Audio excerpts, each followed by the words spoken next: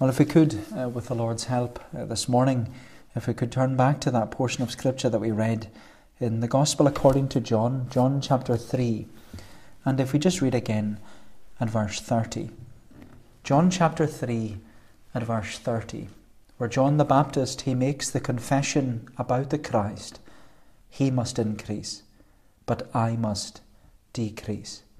He must increase, but I must decrease. Do you know, whenever you watch an episode of your favourite weekly programme, it usually begins every episode with what happened in the previous episodes, where the new episode, it begins with a statement, previously on. Previously on. And then there's this recap. There's a summary of what's been happening in the storyline right up to this current episode. And it's given to us so that if we've missed anything, it'll bring us up to date with the story so far. Well, that's how I'd like us to begin this morning. I want us to begin by saying previously in the Gospel of John. Previously in the Gospel of John. Now, the reason I want us to summarise what's been happening in the story so far is not just that if you've missed something, you'll catch up, but also because everything that John the evangelist, John the gospel writer, everything that John has told us so far about the relationship between Jesus and John the Baptist, it now reaches its climax here at the end of chapter 3. Because Chapter 3, this is the last glimpse we have of John the Baptist before he's imprisoned and beheaded for preaching the gospel. But you'll remember that John the evangelist, John the gospel writer, he introduced Jesus to us in chapter 1. He introduced us to Jesus as the eternal Word of God who became flesh and dwelt among us. But intertwined with that introduction to Jesus, there was also an introduction to John the Baptist. Because we were told there in chapter 1 that there was a man who was sent from God. Jesus was also sent from God, but there was also this man who was sent from God whose name was John. And John the evangelist, he tells us that John the Baptist came as a witness to bear witness about the light, that all might believe through him. And John the evangelist, he affirmed to us that John the Baptist, he was not that light, but came to bear witness about the true light which was coming into the world. And this was affirmed later in chapter 1 when there was this investigation committee who interviewed John the Baptist about his identity. And the investigation committee, you'll remember that they asked John, "Who are you?"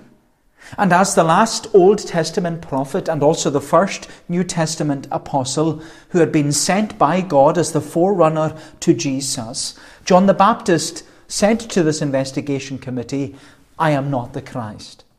And so they probed a little further. They asked, "Are you Elijah? Or are you the promised prophet? Or who are you?" they kept asking. And John the Baptist said, "I am the voice. I am the voice of one crying out in the wilderness, make straight the way of the Lord." And you know, that voice and cry, he was made known to us after John the Baptist had baptized Jesus. Because John the Baptist said about Jesus, "Behold the Lamb of God who takes away the sin of the world. I baptize with water, but he will baptize with the Holy Spirit." And then in chapter 2, at the beginning of the chapter, there was the wedding in Cana of Galilee, where Jesus there, he turned water into wine. And John the evangelist, he revealed to us in that section that Jesus is our bridegroom. Jesus is our bridegroom who, through the cross, will provide the wedding and the wine at the marriage supper of the Lamb. And then later in chapter 2, there was the cleansing of the temple. And then as we went into the beginning of chapter 3, John the evangelist, he recorded this nighttime meeting with the temple leader, and who was a man who was a Pharisee, Nicodemus. And it was during that confusing conversation that Jesus affirmed that the only way to be saved is to be baptized with the Holy Spirit.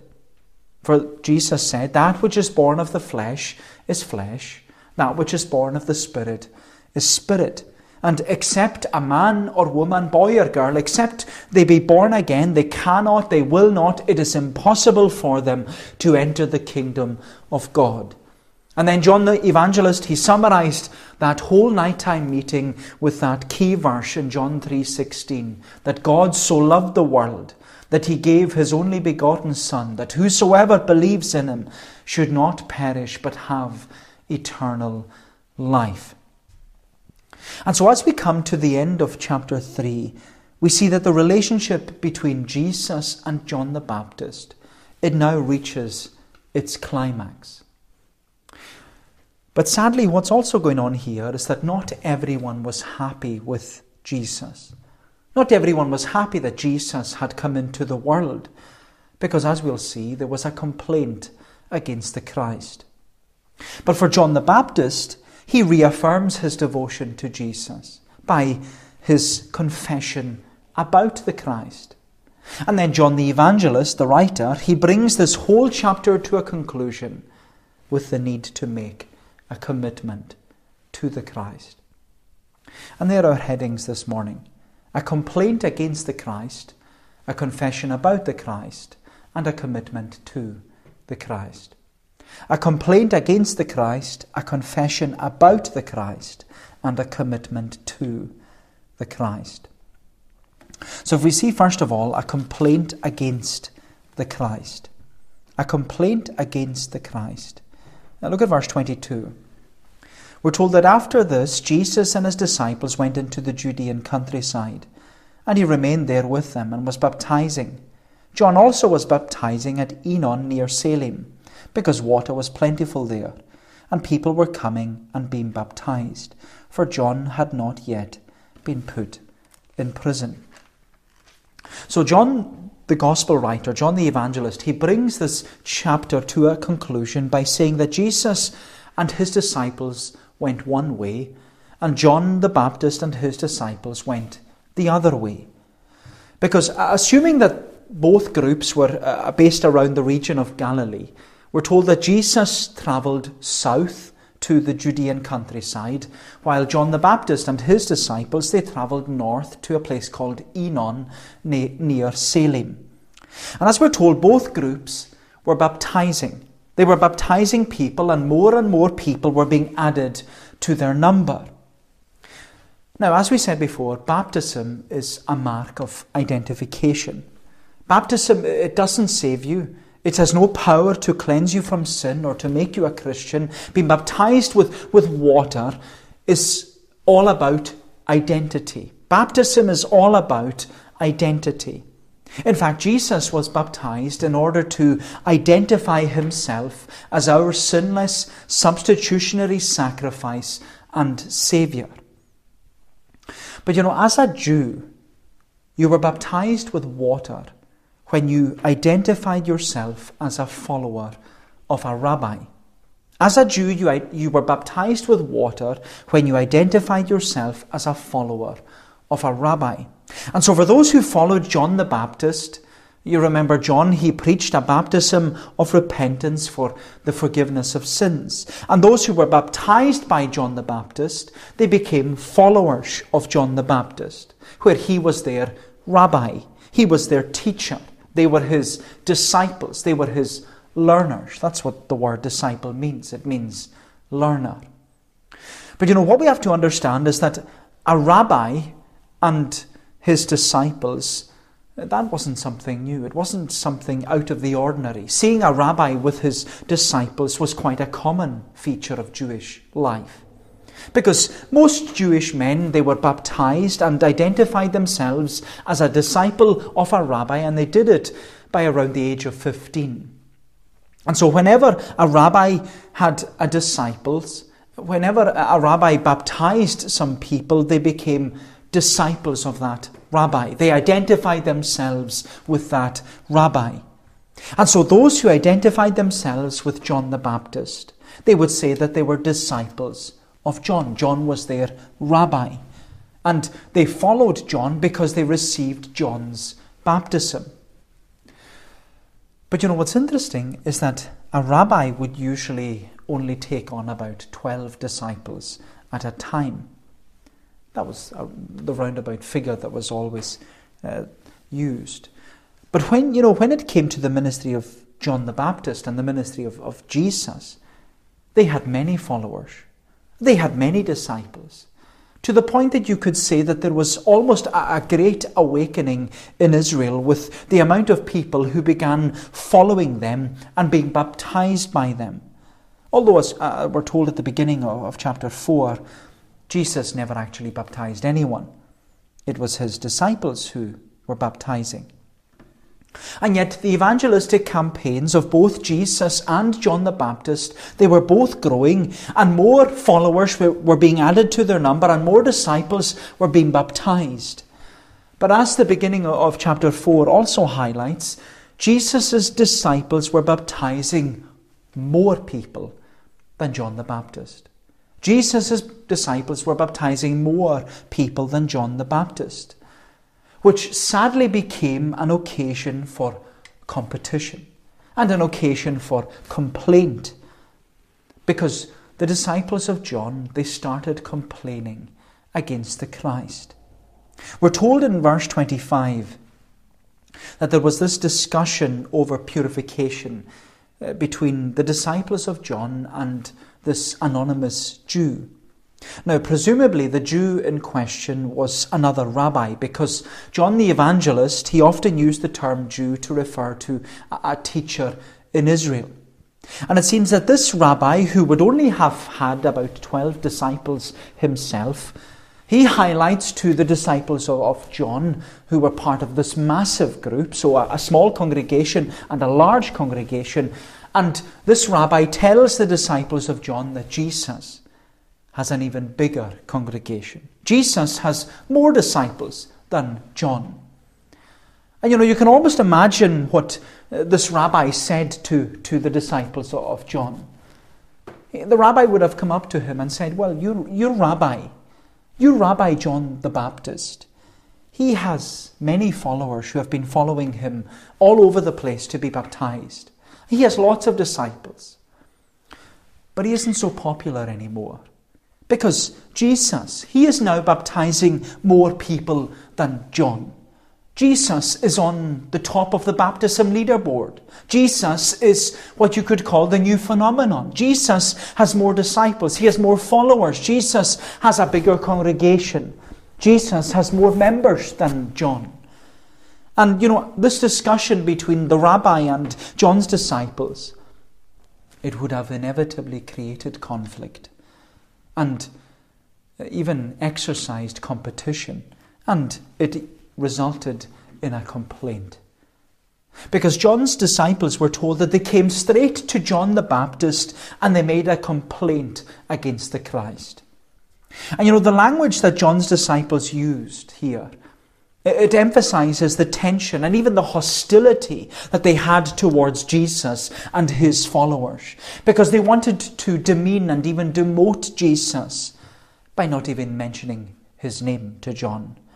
They come up to John the Baptist, and the disciples of John say, Rabbi, he who was with you across the Jordan, to whom you bore witness, look, he is baptizing, and all are going to him. They don't use his name. They demean and they demote Jesus because they don't even use his name. They don't refer to him as the Christ. They don't acknowledge that he is the Lamb of God. They just say that Jesus is he and him. They demean and demote Jesus because they're jealous of Jesus. And his disciples were jealous of Jesus' ministry and that he was baptizing more followers than their John. They were jealous that Jesus had more disciples than John. And this created conflict. It created competition. It created complaint against the Christ. They were jealous of Jesus. And as you know, my friend, jealousy steals our joy. Jealousy steals our joy. In fact, jealousy is the sin that no one talks about. And yet, it's the sin that's so common in our heart and lives that we tend to overlook it. And sometimes, instead of uprooting that sin from our heart, the sin of jealousy, we feed it. We feed it and we fuel it and we allow it to fester in our hearts. Instead of uprooting it, we feed it and fuel it and allow it to fester in our hearts. And one commentator said, the Bible affirms that jealousy is a fruit of the flesh. It's an antonym of love. It's a symptom of pride. It's a catalyst for conflict. And it's a mark of unbelievers. I'll read that again. The Bible affirms that jealousy is a fruit of the flesh. It's an antonym of love. It's a symptom of pride. It's a catalyst for conflict. And it's a mark of unbelievers. And just thinking about our 21st century culture, there are many good and positive things about social media.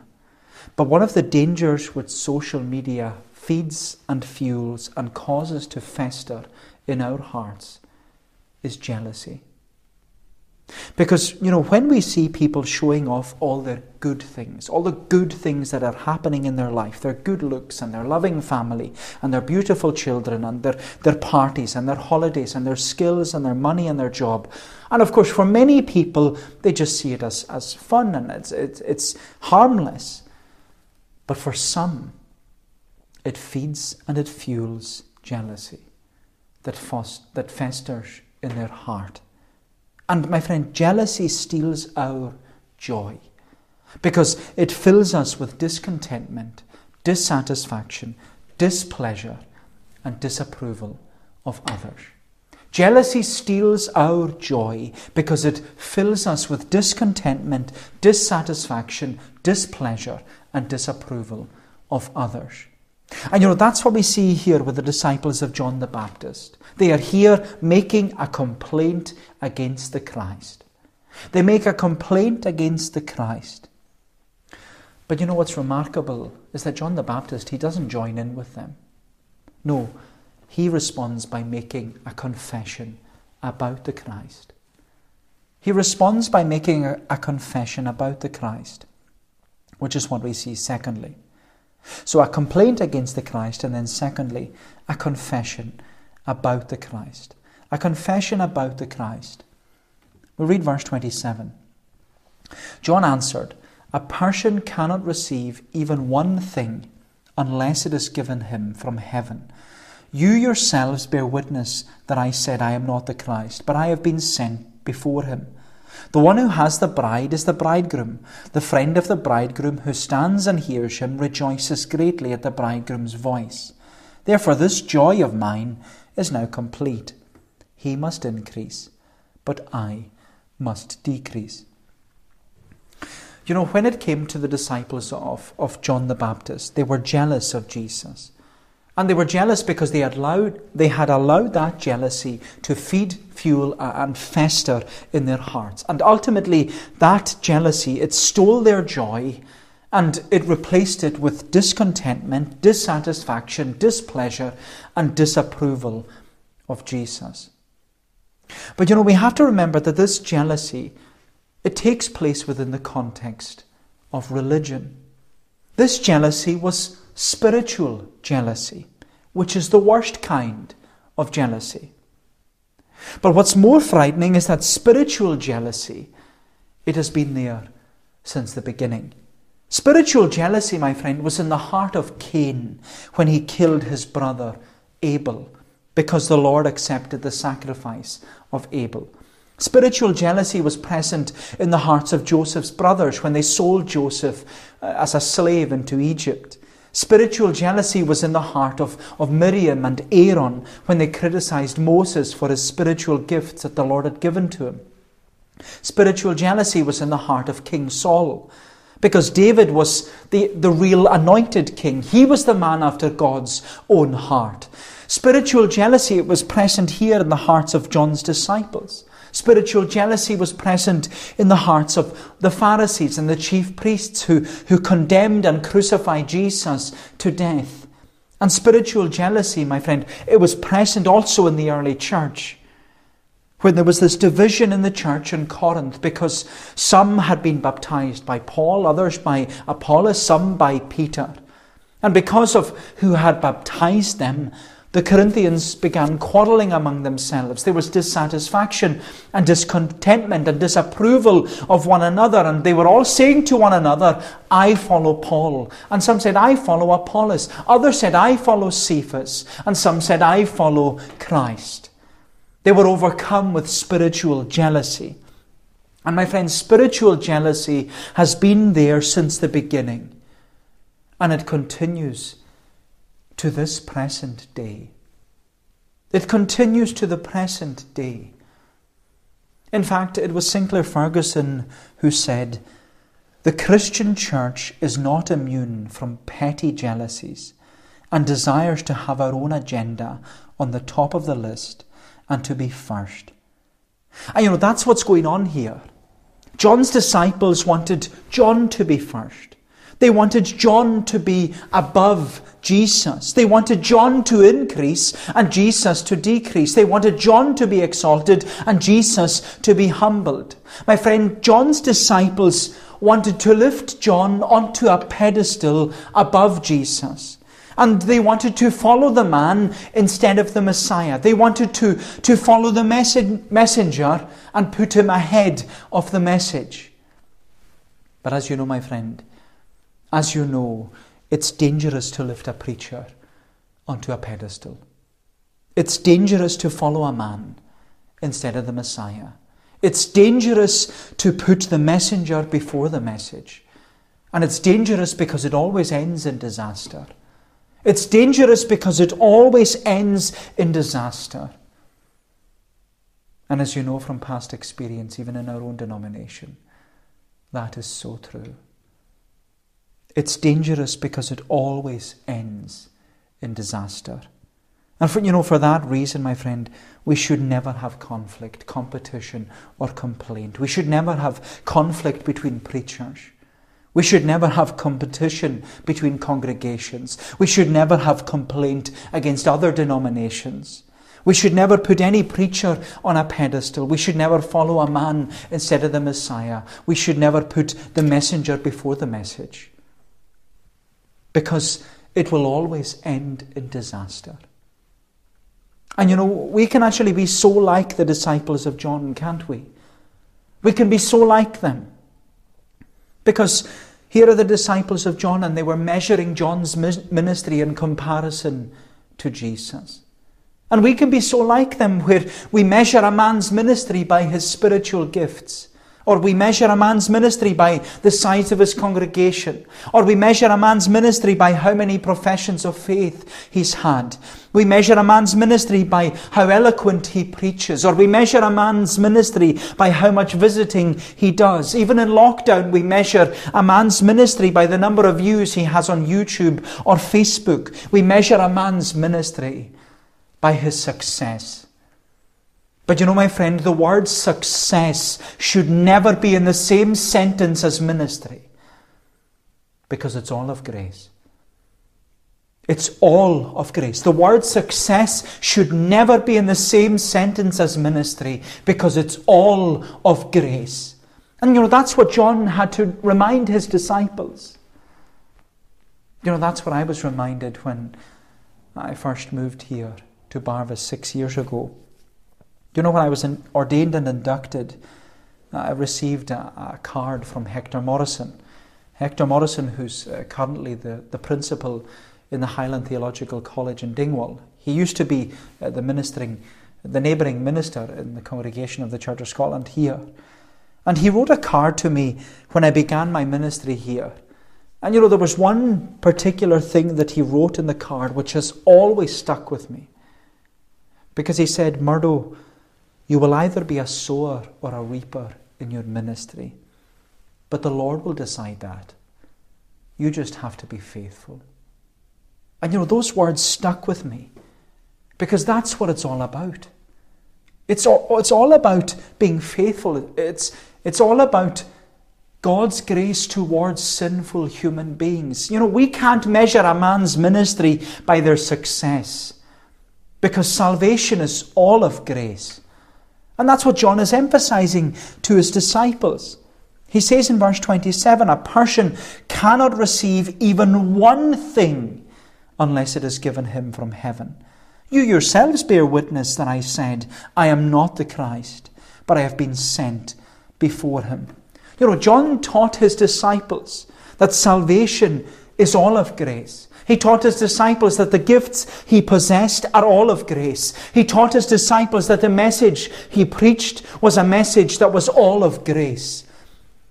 He didn't tell his disciples that it's all about your appearance, or it's about your eloquence, or your persuasion, or your passion, or your oratory skill. No, he said it's all of grace.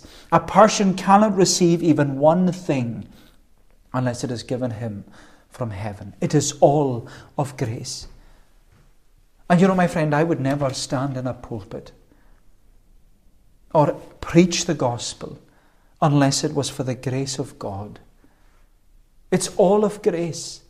And for that reason, we should never put any preacher on a pedestal. We should never follow a man, but only the Messiah. We should never put a messenger before the message that is Jesus Christ. Because, my friend, the gospel is a gospel of grace alone, and it's the power of God unto salvation.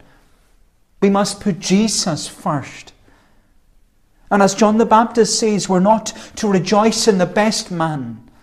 We're to rejoice in the bridegroom, who is Jesus Christ. That's what John says to his disciples. He makes a confession about the Christ in verse 29. He says, the one who has the bride is the bridegroom. The friend of the bridegroom who stands and hears him rejoices greatly at the bridegroom's voice. Therefore this joy of mine is now complete. He must increase, but I must decrease.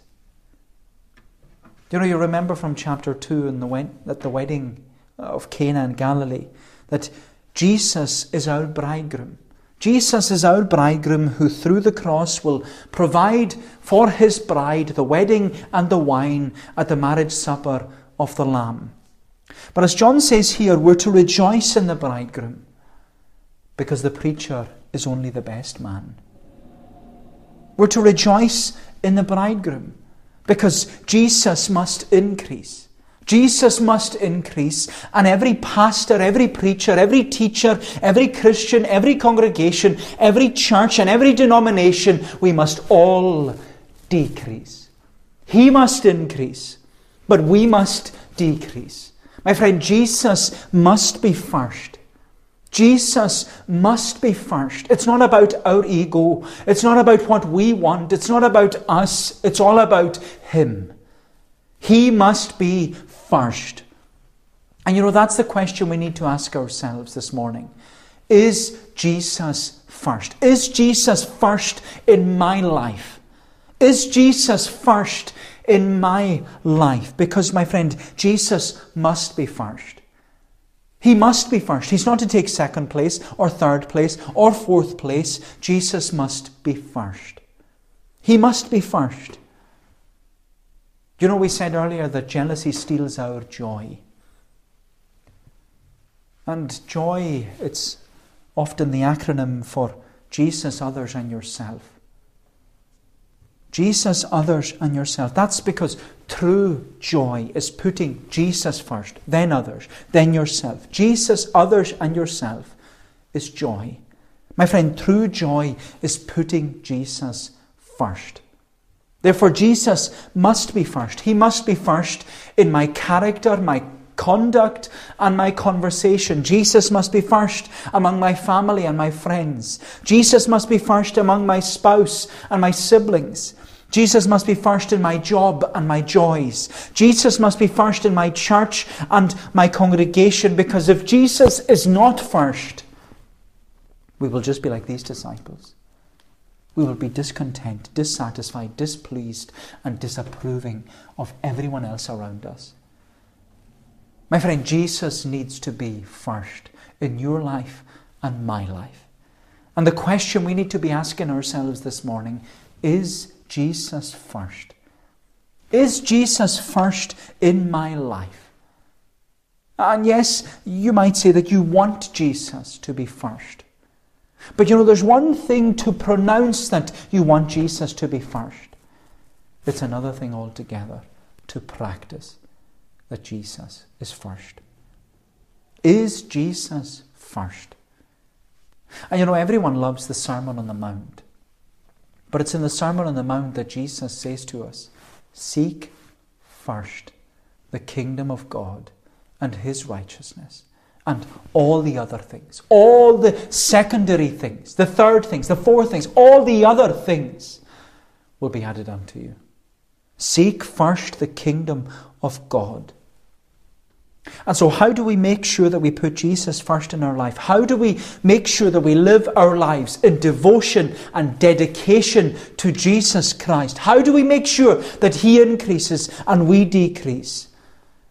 Well, my friend, like John the Baptist, we need to make that confession about the Christ. We need to make the confession that John the Baptist made. He must increase and I must decrease.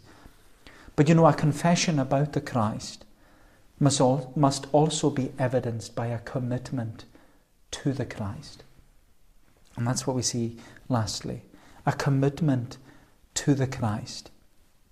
We see a complaint about the Christ, a complaint against the Christ, a confession about the Christ, and then lastly, a commitment to the Christ.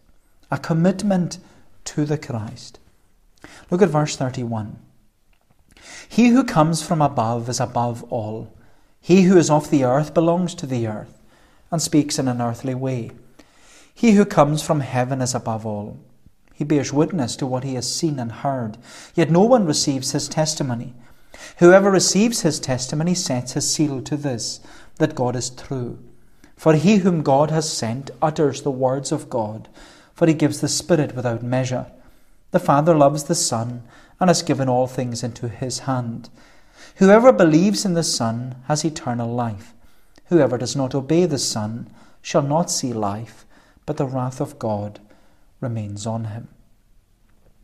So John the Evangelist, he brings chapter 3 to a conclusion by not only reminding us that we need to put Jesus first by making a confession about the Christ, but he says we also need to put Jesus first by making a commitment to the Christ. And John, he emphasizes this by saying or reminding us who Jesus is. He says that Jesus is from above. He is from above, and he who is from above is above all. He's first. In other words, Jesus Christ is supreme. He is, and because he's supreme, he's to have the supremacy in our heart and in our lives. And as John goes on to explain in the following verses, he says Jesus Christ is to have the supremacy because he has been sent by God. He speaks on behalf of God. He gives the Spirit of God, and he's sovereign with God.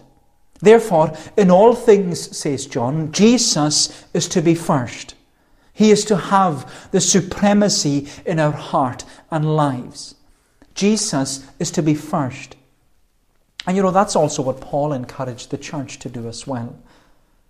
Paul encouraged the church. He said to the Colossians that it's in Jesus Christ that we have redemption through his blood, even the forgiveness of sins. And the outcome of that is, says Paul, in all things Jesus Christ is to have preeminence. In all things Jesus Christ is to be first. In all things Jesus Christ is to have the supremacy. My friend, in every area of our lives, Jesus Christ is to be Lord. He's to be first. He's to have the supremacy. He's to be supreme. He is to be Lord. In every area of our lives, Jesus Christ is to be Lord. He's to be Lord over our character, conduct, and conversation. He's to be Lord over our family and our friends. He's to be Lord over our work and our wallet. He's to be Lord over our time and our tithing. He's to be Lord over our home and our holidays. He's to be Lord over our health and even our happiness. My friend, if we are going to decrease and Jesus is going to increase in our heart and lives, then he must be Lord. He must be supreme. He must have the supremacy. He must be preeminent. Jesus Christ must be Lord over all. He must be Lord over all. But you know, my friend, how do we give Jesus that place and prominence which he deserves? How do we make Jesus Lord in our life?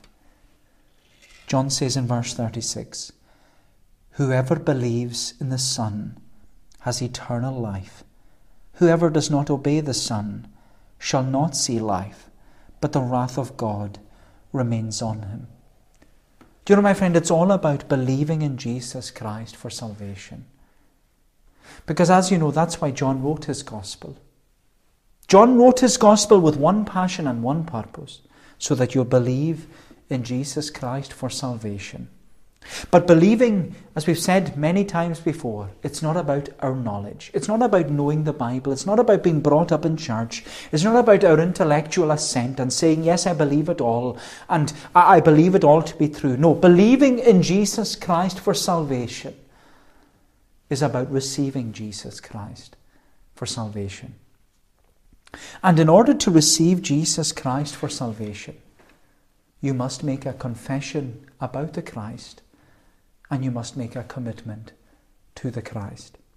In order to receive Jesus Christ for salvation, you must make a confession about the Christ, and you must make a commitment to the Christ. Jesus Christ must be Lord. He must be supreme. He must have the supremacy in every area of your life. He must have the preeminence. And you know, as John concludes this chapter, he says that the real tragedy of it all is that many who hear this gospel message, many who hear week in, week out about the fact that Jesus needs to be Lord, he needs to be first, he needs to be supreme, many who hear this gospel message, they refuse to believe. And they refuse to believe in Jesus Christ for salvation. And because they refuse to believe, they refuse to receive Jesus Christ for salvation. They refuse to make a confession about the Christ, and they refuse to make a commitment to the Christ. They refuse to make a confession about the Christ, and they refuse to make a commitment to the Christ. Does that describe you, my friend? Someone who has heard the gospel so often, so many times. You know the message of the gospel clearly. You've heard it clearly. You've been told that Jesus needs to be first in your life. You've been told that he needs to be Lord. You've been told that he needs to have the supremacy and be supreme over every area of your life. And yet, you refuse to make a confession about the Christ. And you refuse to make a commitment to the Christ. But as my good friend J.C. Ryle states, he says about chapter 3, he says, let us leave this whole passage with one grave and heart-searching thought. If heaven is very near to the believer, hell must be very near to the unbeliever. If heaven is near to the believer, then hell must be very near to the unbeliever. That's what he says. Whoever believes in the Son has eternal life. Whoever does not obey the Son shall not see life, but the wrath of God remains on him. Do you know, my unconverted friend, is Jesus first in your life? Is Jesus Lord over your life? Is Jesus supreme in your life? Have you made a confession about the Christ? And have you made a commitment to the Christ? Have you come to Jesus Christ in all humility, saying, Lord, you must increase, but I must decrease. Make that your confession. Make that your commitment this morning. He must increase, but I must decrease. Well, may the Lord bless these thoughts to us. Let us pray. O Lord, our gracious God, we give thanks to Thee for the beauty and the wonder of the gospel, that Jesus is our bridegroom, that He is the one who must increase, that we might decrease. And Lord, we pray that Jesus would be first in our lives, that he would have the preeminence, that he would be supreme and have all the supremacy, that we would know him and confess him as Lord over every area of our life. Lord, forgive us, we pray, for the times we want to be Lord. We want to be king and queen of our own heart and lives. But Lord, we pray that we would be humbled, that we would be brought to our knees, to say like John the Baptist, he must increase and I must decrease. Oh, do us good, and we pray. Watch over us, we ask, for we ask it in Jesus' name and for his sake. Amen. Well, we're going to bring our service to a conclusion this morning. We're singing from Psalm 46. Psalm 46, we're singing in the Scottish Psalter, and we're singing from the beginning. And Psalm 46 is a favourite psalm of someone who used to be part of our congregation. Sandy Murray, who was taken home to be with the Lord last Lord's Day. This was his favourite psalm.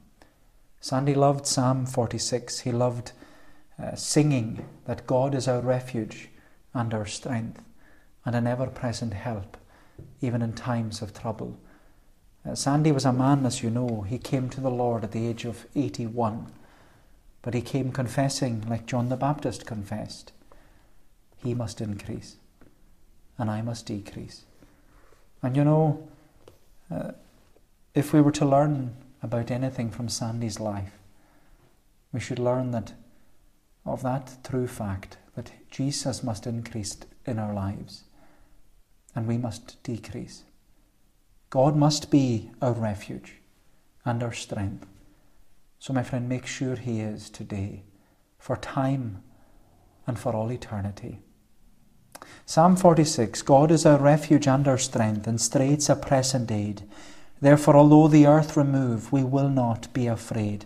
Though hills amidst the seas be cast, though waters roaring make, and troubled be, yea, though the hills by swelling seas do shake. Psalm 46, to God's praise. All days